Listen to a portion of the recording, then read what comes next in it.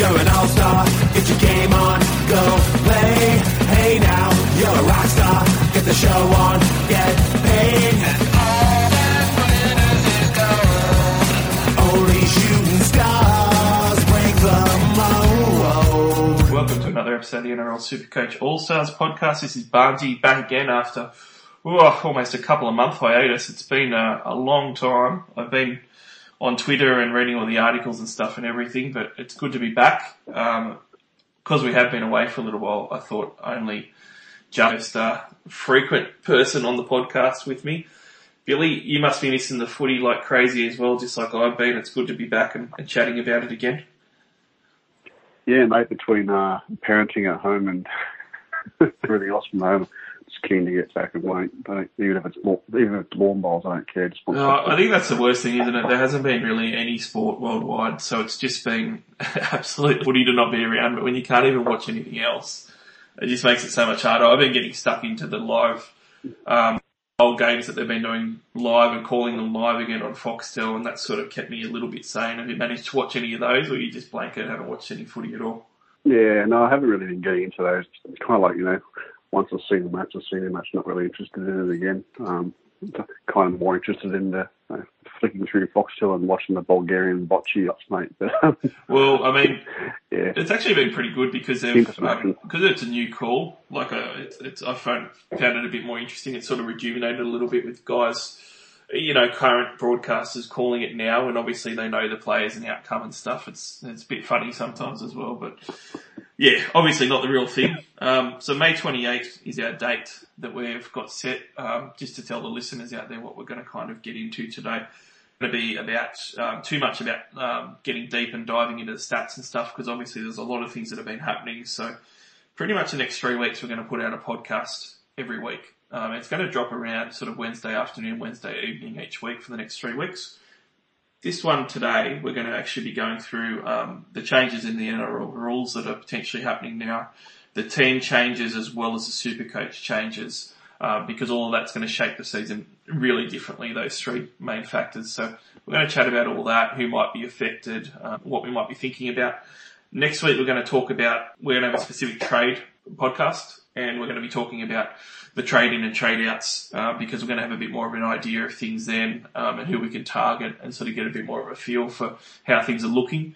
The week after that, we'll have a TLT Tuesday where we'll go through everything and have that up on the Wednesday for you, so you can make some decisions and have a look at the games and everything by then. So, Billy, first off, NRL rules, there's a few little changes and things that have come up that are causing some controversy. I guess the one thing that sort of I've said on a lot of questions and things that have come up, and really to answer a lot of things, the caveat that I've thrown on there is until we actually know what the draw is, it's really hard to say. Like as far as how we feel about trading out players or trading in players, we don't know what the draw is yet. And I mean, that's one of the big things with the 5 trades getting added and not reducing the trades, like we're going to talk about in a little while, so we won't go into it now, but that's one of the big reasons why this has happened. There's just so many effects from this coronavirus pandemic that you don't even think about. Like, I know for me, for instance, I started with a heap of Eels players because the Eels had a good draw. Now, when the draw comes out, they might have a shit draw, and all of a sudden those decisions I made, I wouldn't have made if I would have known that before round 1. Likewise, we're now looking at a draw that's only got 18 rounds left instead of 23, and it's going to have no buys and origins. So I know, for example, that some people had put guys in to play in the origin period that didn't have a starting jersey and weren't going to be in the squads until the buy time. So those guys are completely useless selections now and just dead wood. So there's a lot of different factors now that are going to change. The last example that I gave just earlier today was, if you had a team that was going to play the Titans and Warriors twice, and now they're only going to play them once, that draw all of a sudden is significantly weaker. Whereas if, you have a side that was going to play the Roosters and Melbourne twice, and they're not playing those teams now when the draw comes out, then all of a sudden their draw looks a lot better. Yeah, I know what you're saying, but I think it's kind of, in my opinion, sort of overestimating it, like the impact there a little bit. I had a chat with someone about 4 or 5 weeks ago on this. If you're picking for a draw, and this is just my opinion, but if you actually, when you pick your team prior to the season starting, if you pick on draw, it's highly unlikely that you're picking a player for their draw for 10, 11, 12 rounds, you're more than likely picking a player based on the first 4 or 5 rounds. Like you look at Moses, like lots of people are getting on him because he had an early round of, I think, 3 out of 5 games at home with, let's say, 1 versus Tigers and 1 versus Dogs or something or other. We've already had 2 rounds, so you've already had the benefit of the first couple of rounds. So whether or not it paid off, you pretty much already got, 40, 50% of what you're expecting. So, and unless you get stitched up with a guy like Moses who had a soft draw, now all of a sudden getting sort of two or three of Souths, Roosters, and Storm, I can't really see. What about the buys though? That's a bit of a kick in the teeth for guys that maybe sort of went, I need to make sure I've sort of got 5, 6 guys to smash the buy rounds, and now the buys aren't there anymore either. Yeah, but when you get your team round 1, you're not going to get five guys that just play just because they're playing the buys and go, all right, I'm going to hold these guys for 11 rounds just for the buys. I mean, there might be a couple of examples where someone picks, like a second row forward, to pull a name out of the hat, a guy like Madison, but let's assume you picked Madison because you think that he might have been playing, I can't remember what the draws are like. You picked him because you thought he might not make Origin and he's more likely going to be, slightly undervalued, or a guy like Nathan Brown, if you think he's going to stay healthy and not going to play Origin, just point names out of the hat here. I mean, those are sort of average guys that you still need to carry for, a good 10 rounds before you even get to the buys. So it's highly unlikely you're going to have 5 or 6 guys that you're unsure of that you're now all going to have to change plans with. There might be 1 or 2 guys, but it's...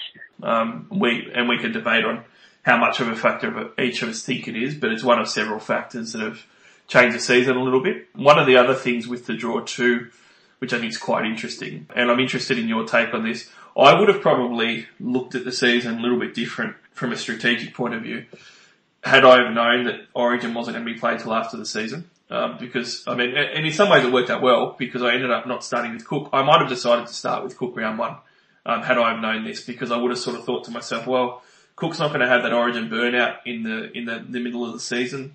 Cook's not going to be going through those Origin games and potentially getting rested, and he's not going to miss games because of Origin either. So I might have actually swayed to someone like Cook, which would have hurt me at this point because I wouldn't have started with Appy. So that's actually a positive. But without Origin there, I think that there's a lot of factors there that would have been different in our decision making before round 1. Look, I see the logic in that discussion.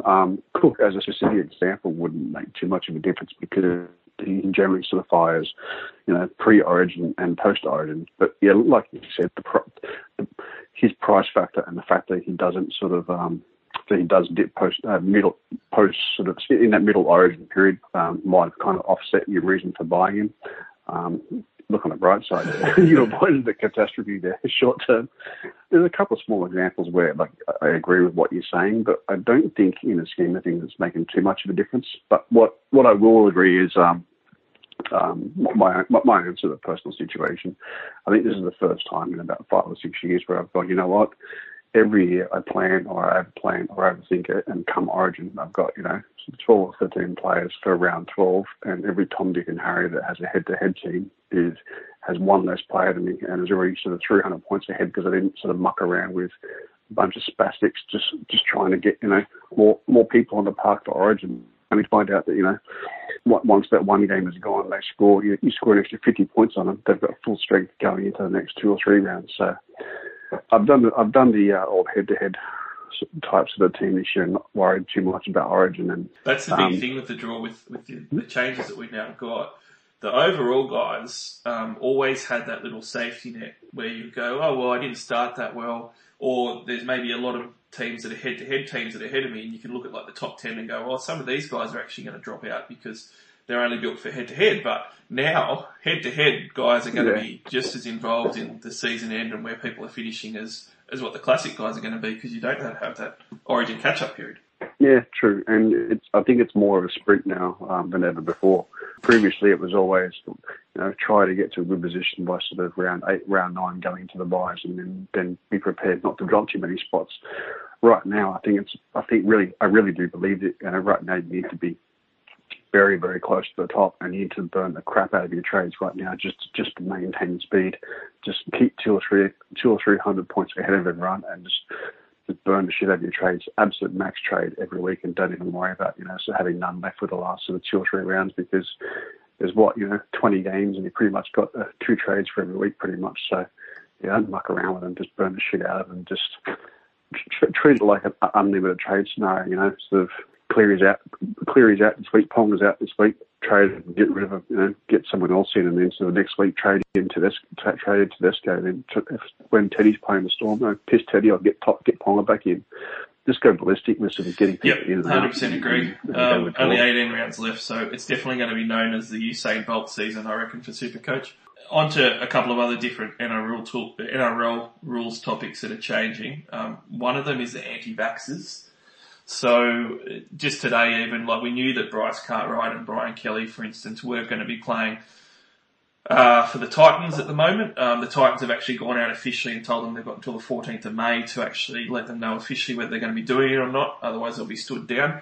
Even if you don't, they're not super relevant players, but whenever anyone leaves the starting side, it presents an opportunity for someone else, so it can be a positive as well for, a rookie to come in or whatever else. But we're now also being told, there's around about 17 or 18 other anti-vaxxers that aren't going to be allowed to play in Queensland. So the Queensland government today has said they will not allow teams to travel with players who haven't had their vaccination. So if some of these other guys stand firm, that rule's going to be pretty huge, because, Raiders, for example, a Tapani or a Josh Papali, relevant players for Supercoach, if they've got a couple of weeks playing Queensland teams away, like say the Titans in Brisbane, they're going to have 2 weeks where they're not playing. So if the anti-vax stuff sticks how it is, that could play havoc with the draw as well. Yeah, that'll hurt a bit. It only takes one player not to play, and all of a sudden, play a bum in there, and that 35 points is the difference between a head-to-head win or loss or end of season, sort of 40, 50 spots. I don't suppose there's a publicly available list of players that actually have they've named about a dozen of them. Are at risk, so I'm going to assume that the other ones aren't too relevant. But from the Raiders, we've got the Supercoach relevant guys really are Papali, Tapani, Tapau, Dylan Walker. Those were the main relevant guys from a Supercoach perspective. There's going to be other guys that aren't named though as well, so it's definitely a story that we're going to know more of the next sort of week or two. If those guys can't play, just for an example, just discussing this, Billy, would you, if somebody just had, one game away in Queensland where you knew that they weren't going to be able to play, but they're an expensive gun like a Tapau, I would not be getting them in the first sort of month or two of the season when you're pretty weak. I think that's a pretty sane strategy to just to leave it, because you can't take that hit, like you said, and put someone in who's only going to score 30 points as a substitute for that week. Yeah, none of those guys are extremely relevant in regards to, look, if you don't own them, you're going to get hurt. So it's probably an easy decision not to buy. But if you own any of those guys right now, it's probably a close watch on the draw, and just being very, very careful that you got back up. This early in the season, we both know that the front row forward was cheap because of lack of back and guns versus middle and cheapy options. So a lot of teams might have like a Tapau in there, and might be like, if he ends up playing in Queensland, then all of a sudden you're faced with the position of starting one of the like a Rudolph or one of those really cheap guys that's cows at the moment, if you don't have any jewels. You don't know what's going to happen. You might turn up to that week and, like round 3 as it was, even if the season didn't get suspended, I had Nathan Brown and Ponga both suspended for round 3. So I already had 2 guys out that if I already was short, I might have needed to trade out anyway in a shortened season. So you don't know what's going to happen. So you don't want to take the hit if you don't have to, I guess. And like you said, if you can burn trades every week, you may as well get rid of some of those guys. And I would lean towards it and just getting value in now to keep for the rest of the year if you can. While you got those 5 trades, it's probably a good time to be planning that sort of stuff. Look, the other thing just to quickly touch on is the one ref. Well, it looks like that they're going to go ahead, but there has been some brouhaha from the referees on not wanting it to, and a lot of talk about it.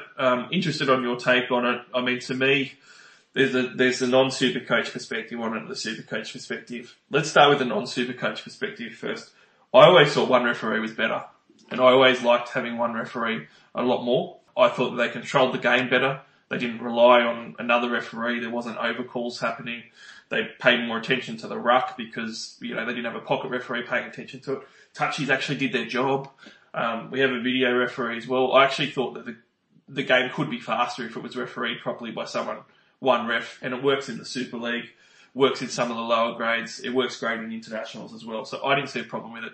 I don't really like the whole 6 again call for the ruck infringements, though. That kind of threw me. I don't understand why we have to sort of do both at once. Honestly, one referee, 2 referees doesn't really bother me. I didn't really pay too much attention to it at all. The only thing that I was trying to figure out was why they actually sort of went with the change, though. I mean, did they actually give any reason as to why? For one, it's a cost-cutting measure, so they can obviously cut their match fees in half from the referee's payment. So that's one thing, because they're cutting costs. But he did also mention that it's been proven to not have any impact as far as the wrestle and the problems with the game anyway. So I kind of get where he's coming from there. I know some people sort of said, well, show us where the proof is of that. But there was some stats going around where you could see with penalties and stuff. There was seasons with 2 refs where there was too many penalties being called, and the ruck and stuff is quite slow, and it hasn't really improved anything having 2 anyway. So that was the reasoning. I mean, whether they end up getting it through or not, it seems like they're pretty determined to. Bloody Greeks and their cash. Who knows what he's doing? I mean, the Supercoach perspective, mate. It does have a propensity to lend itself to having less penalties, because if that rule goes in, they're just going to call 6 again when there's an infringement in the middle of the field. That's the first thing. If you have less penalties, there's less negative stats for players to be getting. The other thing too is it does lend itself, because of the continuous play and the flow. Someone like a Damien Cook, for example, is just going to keep having repeated rucks that he can attack, rather than the stoppages, kicking the ball out, or having to wait to take the tap and everything else. So maybe for some of those guys, it is going to be a more of an attacking opportunity with a faster flow as well. Yeah, that's a good point. Even if you take that out of the equation, just having one ref, it speeds up a bit. I mean, logically, if you have one less person on the field overthinking things, and surely they're going to miss it. Well, I think they'll intentionally just let some things go. Like, I do think that the pocket ref kind of, nitpick's probably too much of a negative word. It's not really what I mean, but kind of nitpicks a little bit to sort of do their job. Like, they feel compelled to, they're not the lead ref. They've got to do something there, so they're really looking for things in the ruck to nitpick at. And I just think that it stops play a lot. I mean, the other thing that can happen from it as well is it's probably the worst time for them to do it, right? Because we're speeding up the game after we've had a 2-month layoff. So, imagine poor blokes like Andrew Fafita haven't been training at all, and are going to come in really underdone, and are going to have a game that's potentially going to be, 10% faster, 20% faster, however much faster. It might be tough for those big boys around the ruck. Yeah, poor big fellas going to play 27 minutes now. Let's go on to the Supercoach changes, mate. I think the thing that everybody wants to hear us talk about, and the biggest thing, is going to be the Super Trade round being brought forward. I was pretty vocal on Twitter. I was saying that from right at the start, there needs to be between 4 and 6 trades to start the season. A lot of people disagreed with that. A lot of people just wanted 2. And I sort of said, well, look, I think 4 is the minimum. I don't mean to go overboard with 6. I'm just saying I think that's the range. And to me, it always made sense for Super Trade round just to be brought forward. It's not needed later on. You may as well just bring it forward, and it's kind of an easy type of fix. I guess a couple of things, Billy, that I'm interested in your take on, because I'm very adamant that they've done the right thing. There needed to be 5 trades. The argument against it that I kept hearing, and I understand, is that it's going to give a lot of teams the opportunity to have luxury trades, I guess, to sort of, get out of a Damien Cook mistake early on to an Appy, and a lot of teams are going to be similar. Everyone's going to jump on the same guys, all that type of thing. But the other side of that is that there is a significant amount of teams impacted by the COVID-19 pandemic shutting it down. There's everything from the anti-vaxxers to the suspensions that were already there, to the rotation changes that we're going to have now, to the guys that have been injured during that time. There's a lot of really different things, and also the draw stuff in a very small way as well can impact the trades that you need to make too now. So I think that there is legitimately some teams that have just been smashed to bits, and they're not going to have any interest in playing, if they think that they're gone from the get-go, especially in a shortened season. So I think that everybody had to have the opportunity to be able to fix their team up to sort of go again. Yeah, I agree there had to be more changes. How many is a hard one. You've obviously got to take into consideration the big one is people that were kind of filling in for a few games and expected to play half a dozen games. You can't expect people to be disadvantaged by all of a sudden, someone, I'm calling Flegler or Carrigan, people that bought those guys knowing that they were going to play a few rounds before the injuries came back. So all of a sudden being disadvantaged with it by a second row forward or a front row forward and having to play them coming off the bench for 10 minutes as opposed to starting for 60, that's a massive thing. You can't penalise people for that, especially when they were proactive and actually spotted something like that. You don't want to take the reward away from them. When they're taking the risk up front. On the flip side, if you started with Cook or you started with Ponga, or you started with TPG, bad luck. I mean, you should have to suck that up anyway. But I'm not sure if I would have been happy with 5. 2's too little.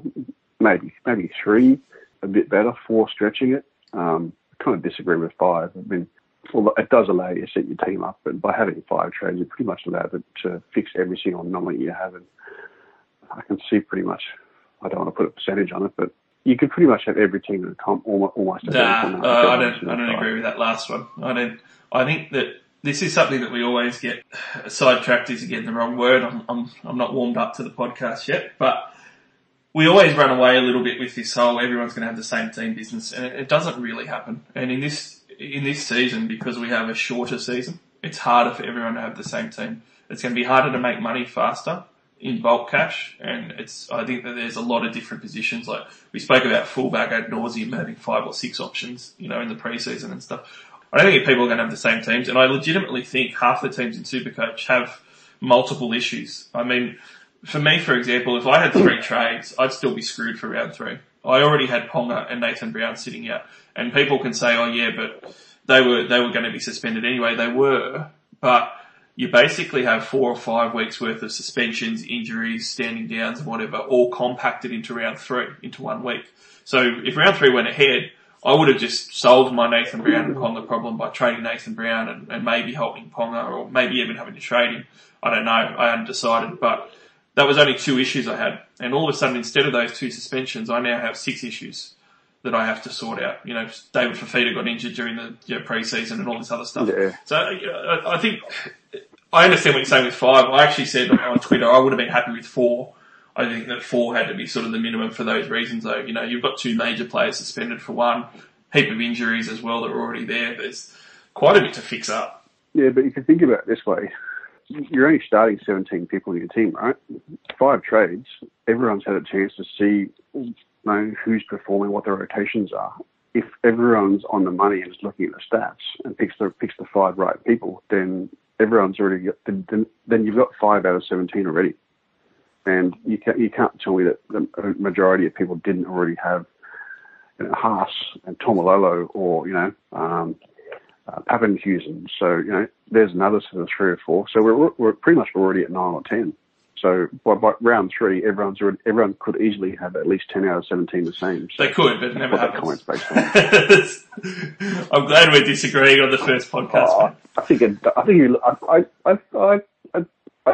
if you look at the numbers on that one, I think you might sort of come around a bit more. Like if you looked at the numbers, you'd probably see a decent percentage for Haas, Tomalolo, Pappenhuisen. Correct me if I'm wrong, but you would probably see a decent number for Fafita in the second row. I think a fair chunk selected him as an undervalued. So there's sort of 4 people there, and lots of people either went sort of Cook or Coruscant, and at fullback lots went either Ponga or Teddy or Ponga or whatever you call it. So if you add the 5 and then in the half, Cleary or Moses, if you add the 5 trades, everyone gets a chance to do the quick switch, and all of a sudden there's 8 or 9 guys right there that are all exactly the same. Well, there's 2 things that you're saying there, though. Like one of them is trading gun for guns or getting the right guns in, and that's part of it.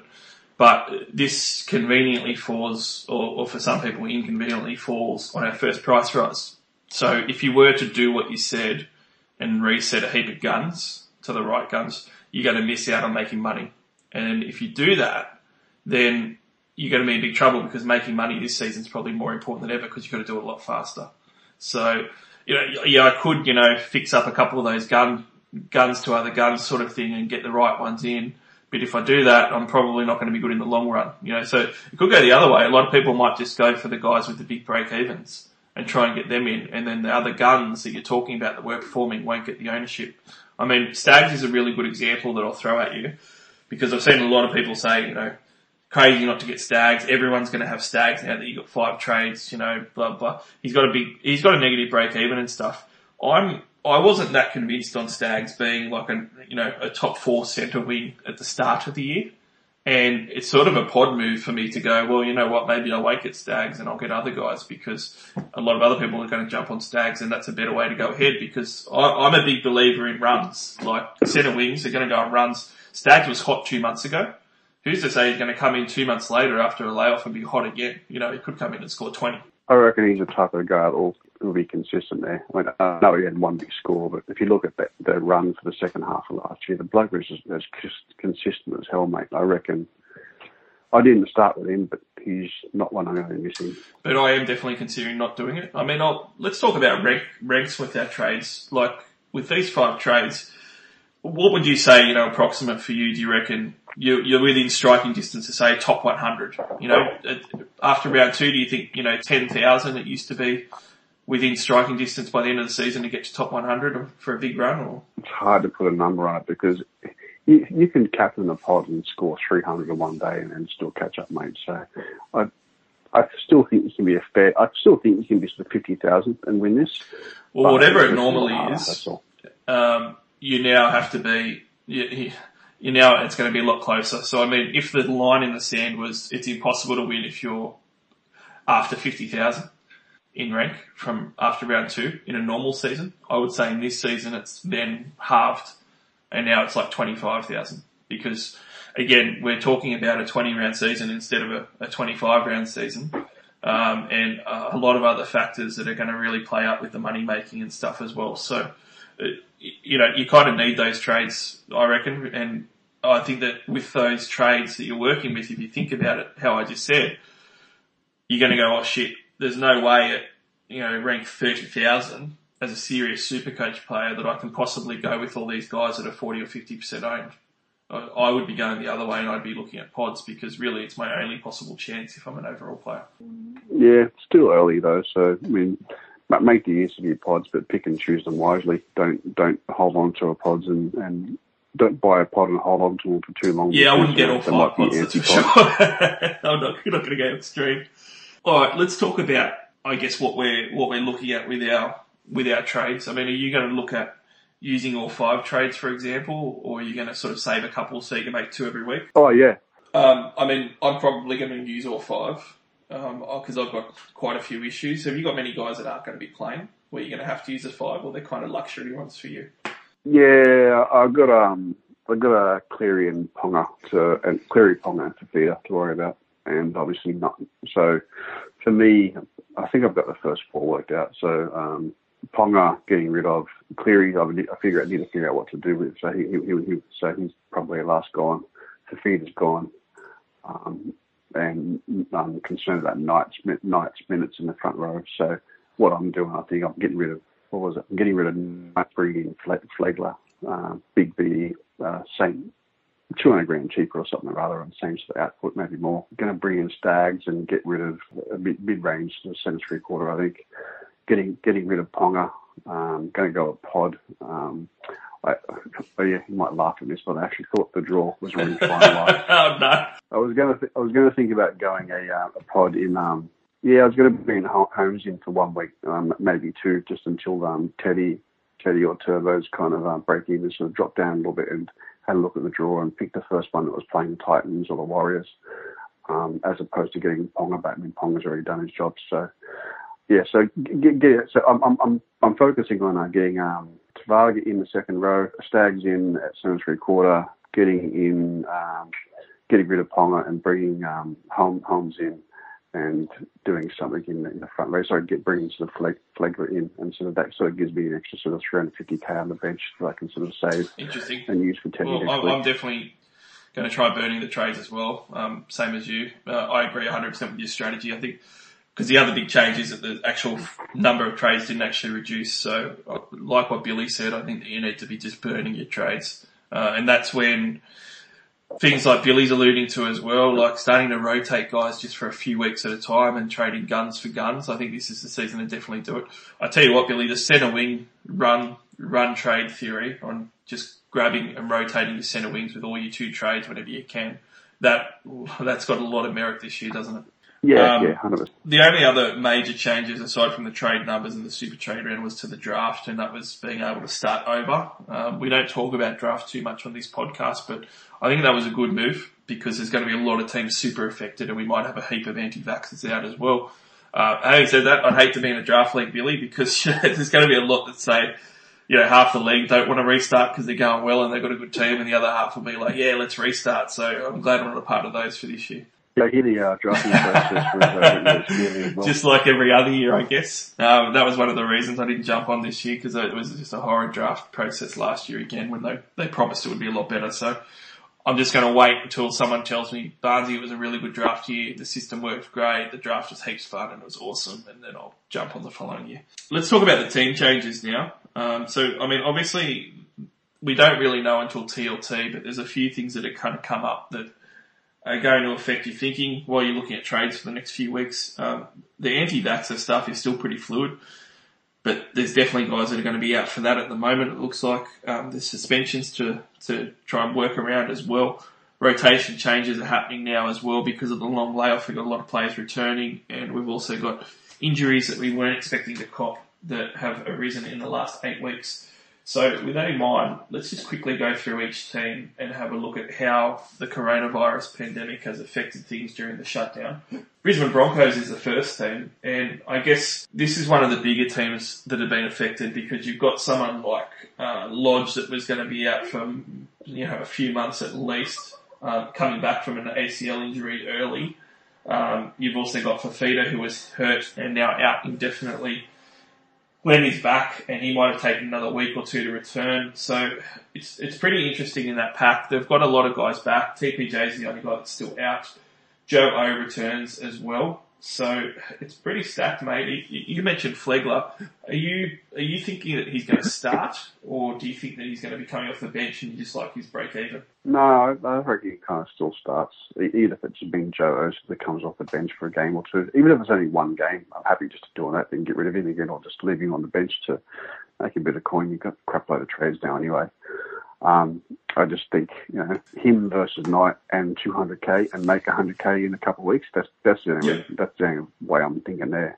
That's the balance. I mean, I'd obviously like to keep Fafita, but as well as he was going, if you look at the numbers, like he was on 45 one game and had that breakaway try and got to 70. So not too concerned about it. And it doesn't matter how good he is. I'm not too concerned about not having an 8-minute edgy who may or may not play the full game. So rather just take. I was going to ask you about him because I initially thought to myself, I'm just going to hold him. Now that I know that we're not going to have any trade reduction in our numbers, it might make sense just to not do that anymore. So I've now been swayed because of the trades being revealed. I did think about holding him though because it might only be a week by the time we get to TLT, and there's some rumours, swirling around that maybe he only misses a week. If by TLT it comes out that he's only going to miss 1 to 2 weeks, would that sway you to hold him, or are you still going to just flick him?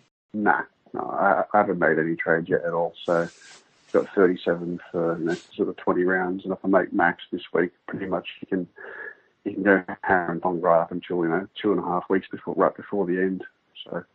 Or 3 weeks before the end, whatever, my max. But like you say, it's sprint race now. I really don't care if I've got 0 trades left. If I'm in, sort of top 5 or top 6 with sort of 5 rounds to go, I'd much rather sort of be that sort of position as opposed to, sort of coming 300th and having 10 trades up my sleeve when everyone's got every man his dog and I've got 5 trades to try and Yeah, I guess the Broncos got the Seabold factor as well, which I was talking to Wilfred about earlier tonight, actually. That pack's just going to be so stacked now, even with TPJ out. I just don't really know what Seabold's going to do. So guys like Flegler at the moment are scaring me a little bit, but we'll know a bit more on TLT, I guess. Still got a love-hate relationship with the old Flegler. I got him last year for the Origin game, and he did start. He started. I'm not sure if it was the Origin game or the game before Origin. He started. I was licking my chops. He was on for the first 25 minutes. All right, sweet. When did you come back on? Didn't come back on. starting prop at a 1.4 ppm. Played 25 minutes. Scored like 30 points. That's it. How good are the Supercoach memories? Bring them all back. Let's move on to the Raiders. So the Raiders Obviously, due to the coronavirus, we managed to get Rapana back over from Japanese rugby since it shut down, which absolutely killed Simonson owners. So he was the big loser in the COVID pandemic. Bateman's injury recovery looked like that he might be fit for the next round because of the layoff now, which, this is a really good example of somebody not, having to step down or be injured during the pandemic, but just being a good pick before that you wouldn't pick now. And Tapine and Horse, I own both of, and Bateman is going to kill one of them. And that wasn't going to happen before. We were going to get, 3, 4, 5 good price rises and then a couple of small ones after that. Both of them look like good picks. But now Bateman's racing the clock to be back round 3. And if he is back round 3, one of those guys is going to die, Billy. Yeah, even more so if he ends up sticking on the bench. You don't know who he's replacing, so that'll shove it into spanning all works for you. I was reading Wacko stuff the other day. It just seems like the COVID stuff's putting him behind a little bit with his recovery, so they're not sure if he'll come back on time, but obviously that's going to be lurking in. Yeah, it really sucks too, because it's a good example of, I got stuff wrong like everyone does, but there's a few things that I got right, and I felt that Tapine and the Horse, especially Horsburgh, looked great and probably got dudded an extra 20 points across that first 2 rounds. I thought that I was so happy with myself because I love him as a player. I thought that he's going to be a really good NRL player who just needed a chance, and I loved him for a Super Coach pod this year. And I backed myself on all of it, and it looked like it had come through. And then, I'm going to get shafted on it if he ends up getting benched, and I'm not going to get anything out of it. So that's why those trades need to be there for me. There is a chance that Horse might still start a prop or something. It might work out, but there's 3 anti-vaxxers as well in this team, Tapine, Papali and Soliola. So if the draw comes out, as a Tapine owner, it's going to suck if they end up playing a couple of games in Queensland, but owning Horse, it'll actually work out well for him because he'll get to step in and start for those couple of games at least. And I guess that's a bit of an advantage. Yeah, whatever happens with that draw, mate, as long as the Roosters get to play the other 4 teams twice, that's all that matters. I know that's going to happen. The Doggies don't have too much to talk about, but Waker is somebody that I have, and he's apparently on the outer because now we've got Kieran Foran coming back, and there's Josh Reynolds' persistent rumours that he's on his way to Belmore as well. So that kind of sucks for Wakem owners because you're going to have to move him on. He hasn't been great anyway, but you're not even going to look at any price rises out of him. So he's the main effect for the Doggies. Stimson's hurt out for the year, it looks like. But that was unrelated to Corona. Let's move on to talk about the Sharkies though, just to get along quickly because they've been particularly affected by the shutdown during this pandemic. The Sharkies backline's back to full strength, mate. So Dugan, Sherry and Moylan are all back. And they're all healthy and they're all ready to go, which means, if you've got a guy like Katoa or even Williams, they're not even going to see a rise. They're probably both going to just sit there with a negative break even and just be really brutal to own because of the shutdown and all these guys being healthy now. Yeah, those guys you can sort of get out for I can't remember what their prices are. I mean, is Katoa rock bottom or is he like sort of a little bit behind? No, he wasn't rock bottom, but he was going well. So there was just a bit of a kick in the teeth. Both those guys are on negative break-evens, I'm pretty sure.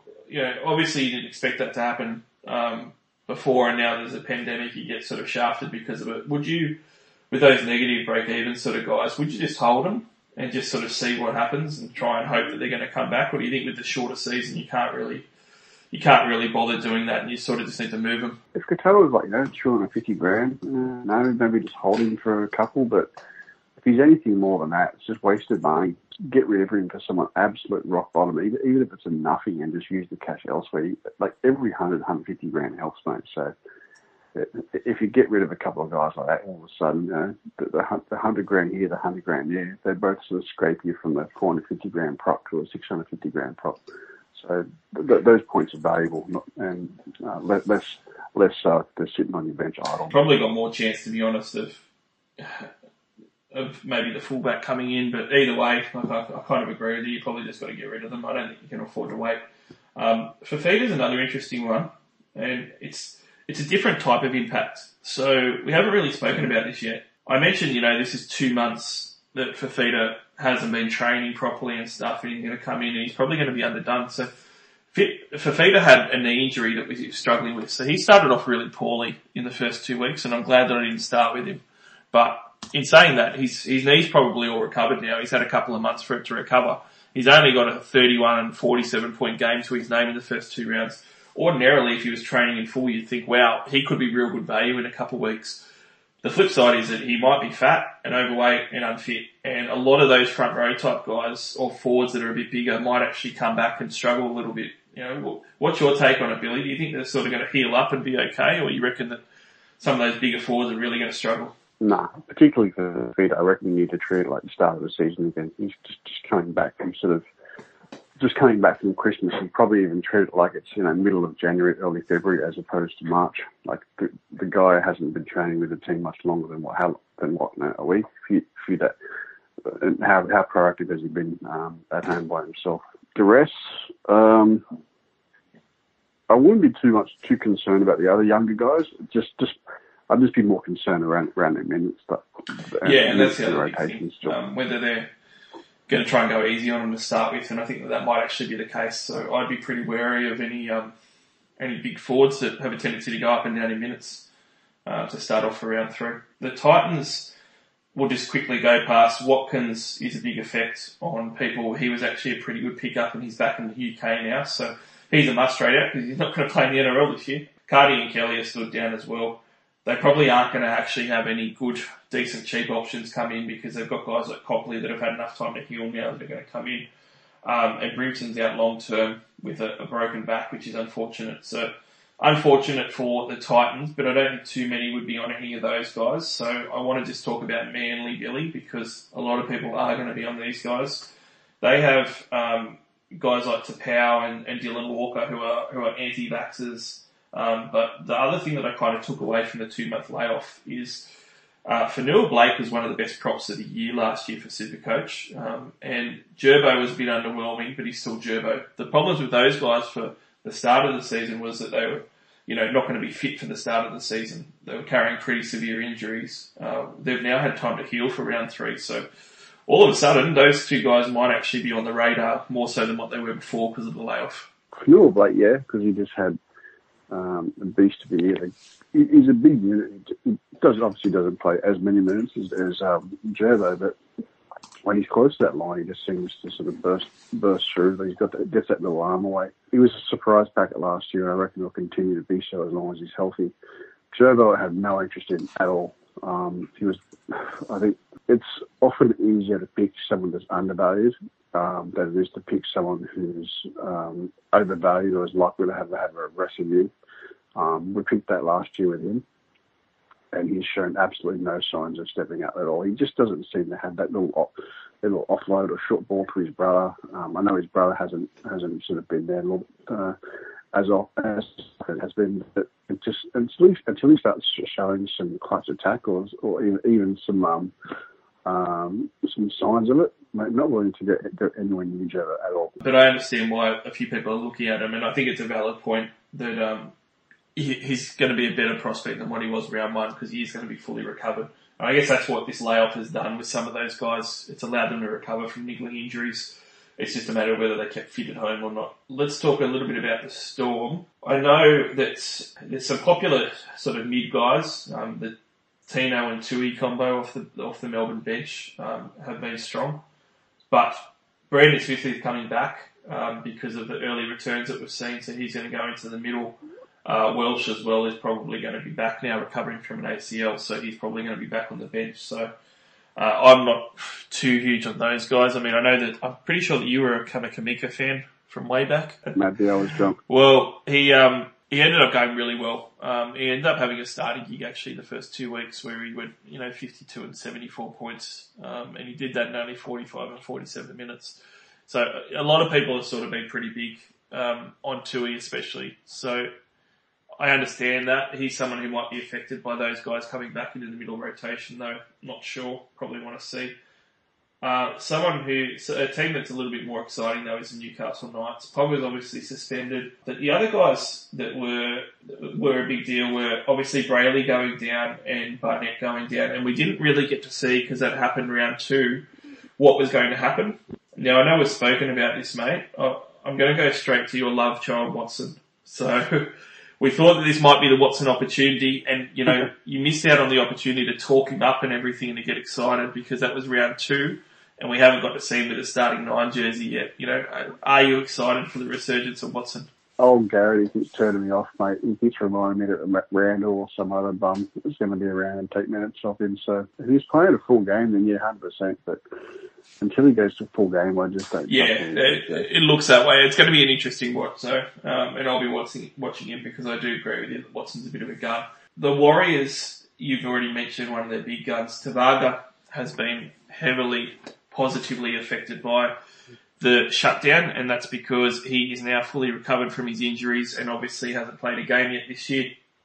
So thanks to the corona layoff, he should come back in and start around at the 13 jumper straight away. It does look like Katoa, though, is going to be a casualty, and he was a good cheapie that had a big negative break even who's now on the bench. So that kind of sucks if that ends up happening. But you know, Tavaga hasn't played any games yet, so he's not going to have a price rise. Surely you're just going to wait to see how he looks the first week or two as part of the Warriors pack for the first time this year. Yeah, you could. It's just that at his price, he just presents an opportunity to sort of cash out to sort of someone. And he was definitely a massive gun last year. He's definitely, he's been positively impacted by the shutdown. So hopefully he's fully healthy. Fusatua is going to have to be a trade out. Anyone who took a chance that Fuz might have actually got some better stats in the centres has been disappointed, and he's not actually even in out of the country of New Zealand yet. So it looks like he's definitely missing round 1, and he's a question mark after that. Got to flick him. The Cows, Morgan is actually injured, and he's gone for at least the first 2 weeks. It's a shoulder injury, and that's plagued him for a while. So it wouldn't surprise me if he's out longer. So because of that injury that's occurred, and that's occurred during the shutdown, do you think that maybe Drinkwater becomes a bit more appealing? You looked really good the first 2 weeks. He's got a negative break even, and now that Morgan's gone, maybe he has a bit more responsibility in running the team. Oh yeah, I think there are a fair few people that put their hands up after round 1 or round 2 and 8, saying I told you so. I'd like to see a couple more rounds before I get convinced, mate, because there's plenty of options in those halves. Obviously, lots of people had the Cleary on Moses option, and then you've obviously got what's his name from George Williams. So if anything, he might be a stretch to people that might have Walters who's stuck there now, or Louis who's breaking even moving too much. So the appeal at the moment is about 360 grand and minus 34 BE. So if you think Morgan going down during the pandemic is going to positively affect Drinkwater, now's probably the time to actually get on him. It actually looks pretty appealing. Yeah, if you believe in that. If you believe in his ability and you can't afford Moses because you need him, maybe he should Cleary cash out for a week or two and then bring Cleary back with an extra sort of 100 grand. Talking about your Parramatta Eels now, you were probably the least affected by the shutdown negatively out of any team, mate. You finish round 2 first on the table, and you come into round 3 2 months later looking like gold. Well, the only real change is that Nathan Brown's going to be out, but that's a suspension that was going to happen anyway. There isn't really any COVID effects. Aside from Reid Marnie was going to be out a fair bit longer, but he's a chance to actually return and not miss any time. So it's just all positive news for the Parramatta Eels. I don't want you to gloat too much about it, Billy, so let's just go on to the hard luck story of the Penrith Panthers.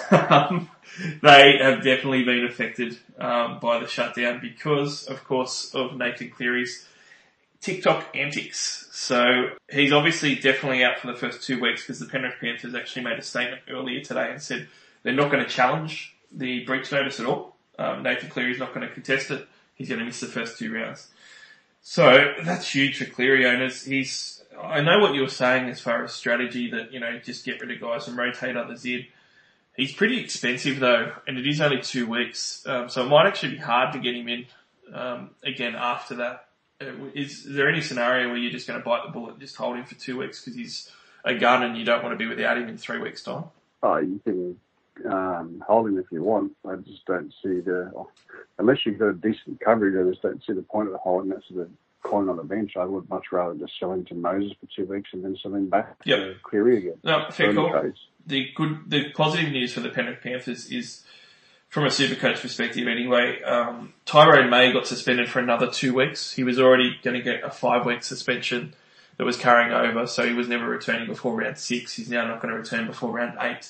The reason why that's relevant is he could have challenged for, a starting halves gig even and screwed up Luai, although he's probably going to make his cash by then in 5 weeks. But that extra couple of weeks helps, and it also helps that he's not going to appear on the bench and potentially screw up Api Coruscant, who's just going on a real tear to start the season already in the first 2 rounds. So that's the positive news from the Panthers side of things. But I think they're going to really struggle without Cleary for a couple of weeks, mate. I'm not keen on many of those guys in that Panthers side doing well while he's out. Yeah, I'm not really sure what to do there. I just realised I got what do you call it, that Walters kid, and my backup is going to go on the bench. So, I can't hold so that's a sell Cleary, guys. But following on from them, we've got the Dragons, who are probably another team that hasn't been negatively affected by the pandemic shutdown. So there isn't too much to talk about with them, so we might just move on. I should say they are positively boosted because Cam McInnes is actually going to be back now. That knee injury he sustained during the Nines that kept him out at the start of the year, he's going to be back. I wouldn't be jumping on him straight away, even though he's a second-row jewel. Like, you got to wait and see how he returns, but that is definitely a watch based on his form from last year. Yeah, plenty of other options at hooker butt right now, so probably not really go. He is a dual second rower though, so I will say, like, because you've got like the trades up your sleeve, some teams might, and I have seen a couple of people talk about this, which is why I'm bringing it up. Some teams might actually be looking at him to throw in the second row as sort of a bit of a hooker cover. So if you need to sell one of your hookers, you can move him up and get a second row forward and that type of thing. Yeah, he might be a Steve Watch in the next couple of weeks, actually. For that row. So I've turned you around in 30 seconds again, mate. No, I just completely forgot he was available at second row. Hooker, 100% no goes.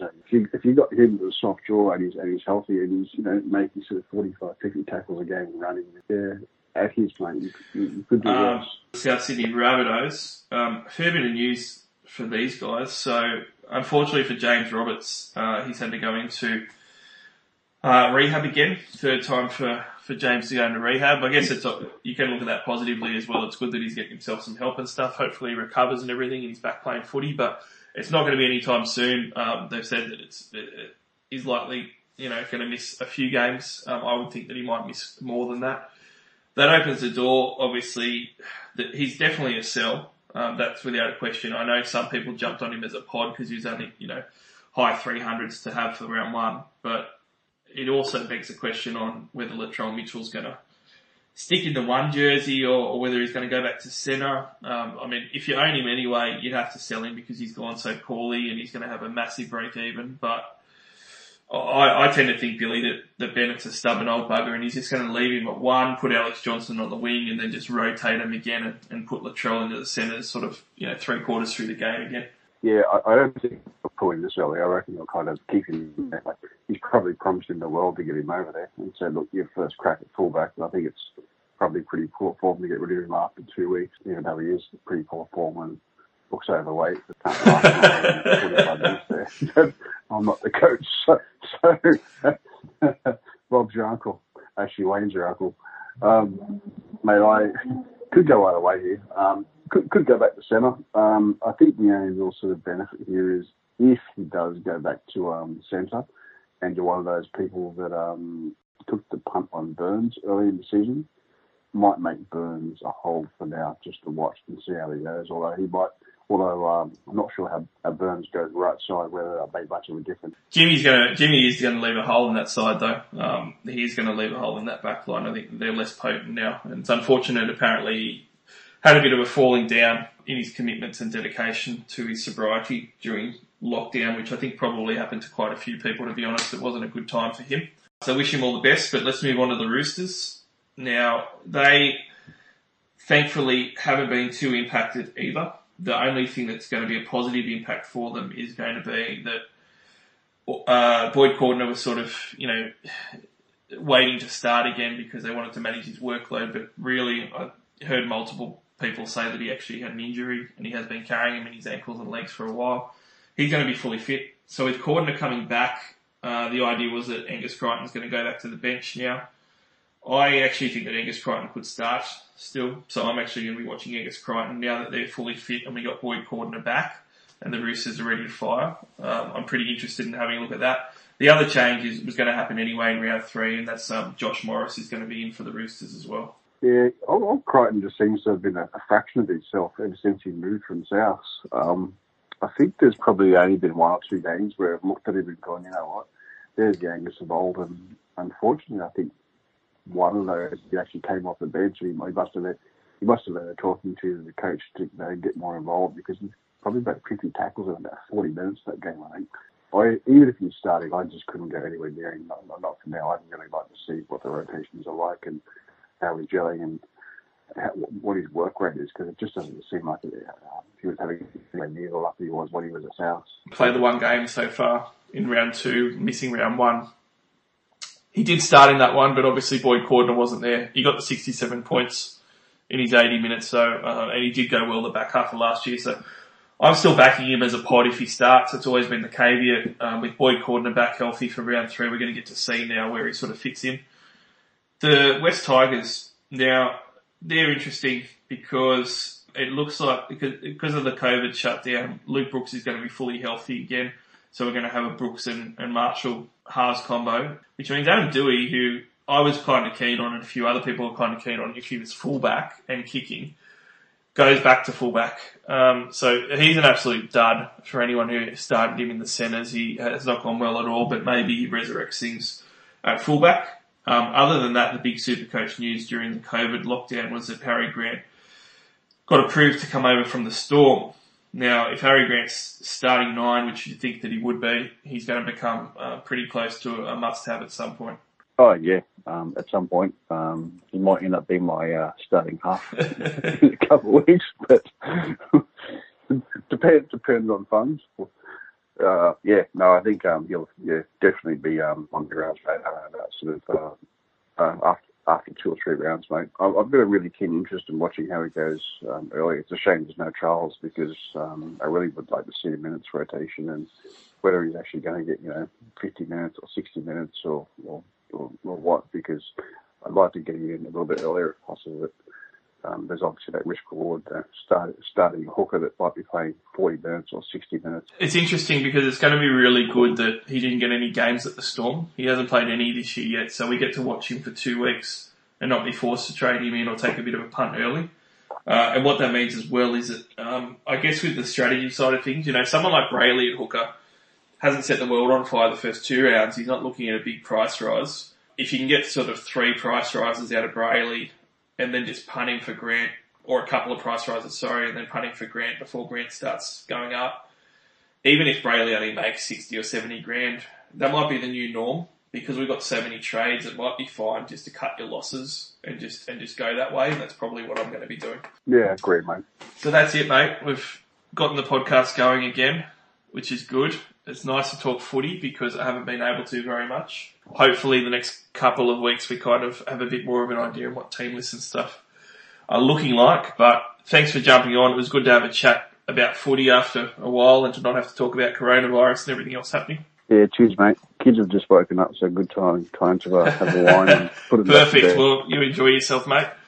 Thanks everyone for tuning in again. Obviously we're still available on SoundCloud or iTunes. Do follow us on Twitter, NRL_SC_All-Stars. Sorry if we're a bit rusty tonight, but we're going to warm up, I promise you, and we're going to give you a weekly podcast now going forward. So tune in again next week. We're going to be going through trade-ins and trade-outs in a lot more detail and who we're going to target. The week after, we're going to do a TLT bonanza and be going through that as well. But until then, definitely start playing around with your team. Trades have been available since this morning on Supercoach for your full 5 allotment for this week. Good luck having a look at it and thinking about it. We will have a return to the mailbag soon as well to answer your questions. And until then, we'll chat to you again next week.